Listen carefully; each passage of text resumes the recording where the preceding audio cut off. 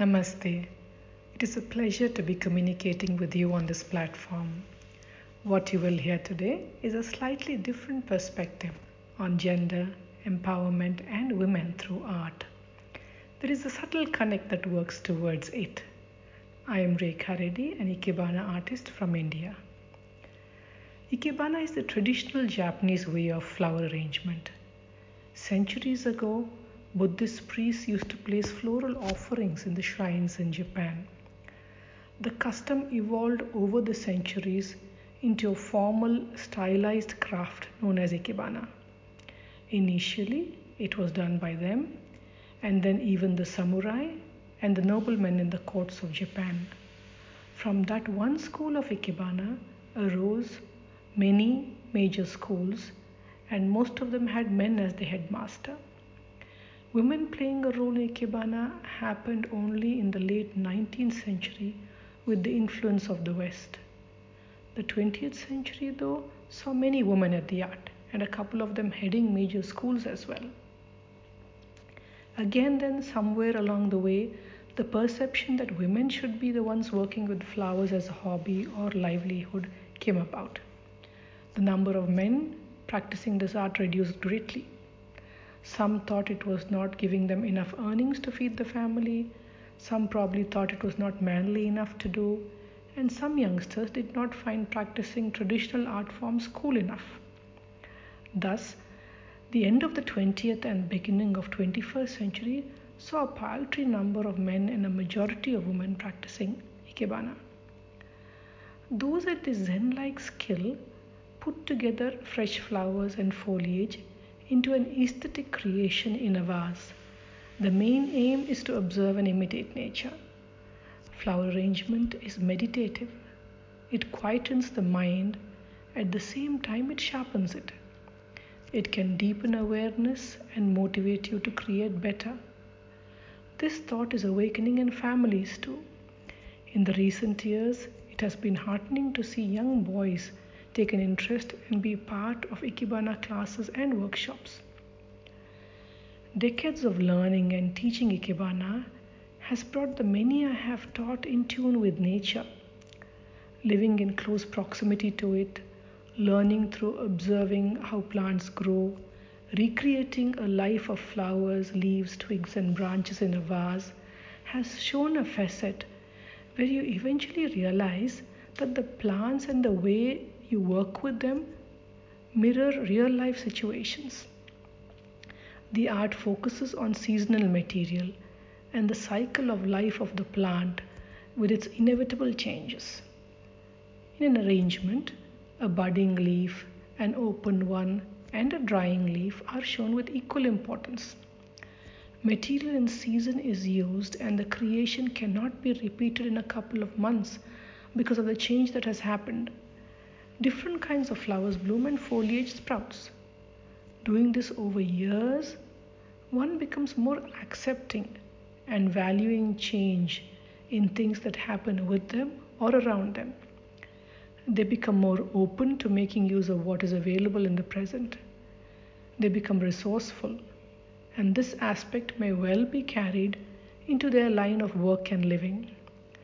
This makes them feel empowered enough to take any challenge that comes on. It is a gradual process, no doubt, but it seeps through into the mind like osmosis. The fact is, we can gather small, seemingly insignificant material and turn it into something meaningful, valuable, and beautiful.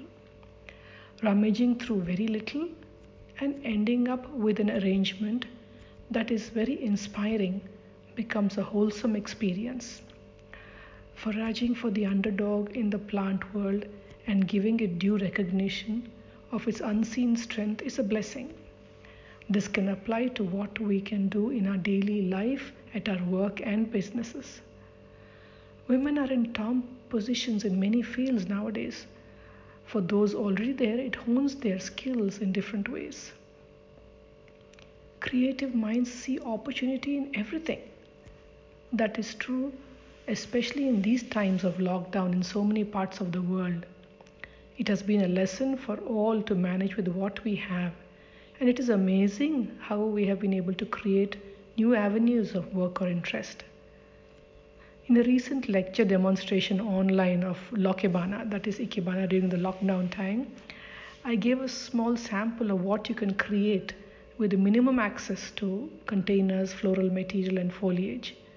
The responses received from those women who watched in terms of what they felt, created, and sent photographs of from within the confines of their homes was promising. It showed resilience, enterprise, and determination to develop something of beauty within a restricted environment. Talking of the current situation in the world, it is good to point out how countries like Iceland, New Zealand, Taiwan, and others are coping so well with the crisis, and that the common factor here is that they have women as heads of the state. India is proud to have had a woman prime minister and president. It is a nation where the majority deify women. Devi and Parvati, Sita and Saraswati, the list goes on. Unfortunately, in the same nation, there are a plethora of people who do not treat women with dignity. They treat them not only one step but several steps down in various areas. In many a marriage, men feel that the journey is one of ownership, not partnership. We must teach boys in the family from when they are young that women should be treated with due respect.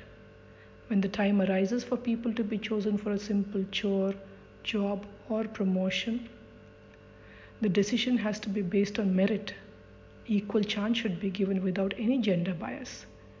In 1990, the National Commission for Women was set up by an act of parliament to safeguard the rights and legal entitlements of women. Several organizations and groups with similar aims are now a force to reckon with. They work hard towards gender equality and women's empowerment. There is a long way to go, though, and major obstacles to be tackled with in ensuring a smooth walk towards this goal. That said, to sum it up, we must reiterate, especially to women, to look at every event and situation as an opportunity to change your way of thinking to something even more productive. Being firm in your positive beliefs and recognizing your areas of strength is imperative. This will take you forward and a host of other women along with you onto a stronger and more rewarding path.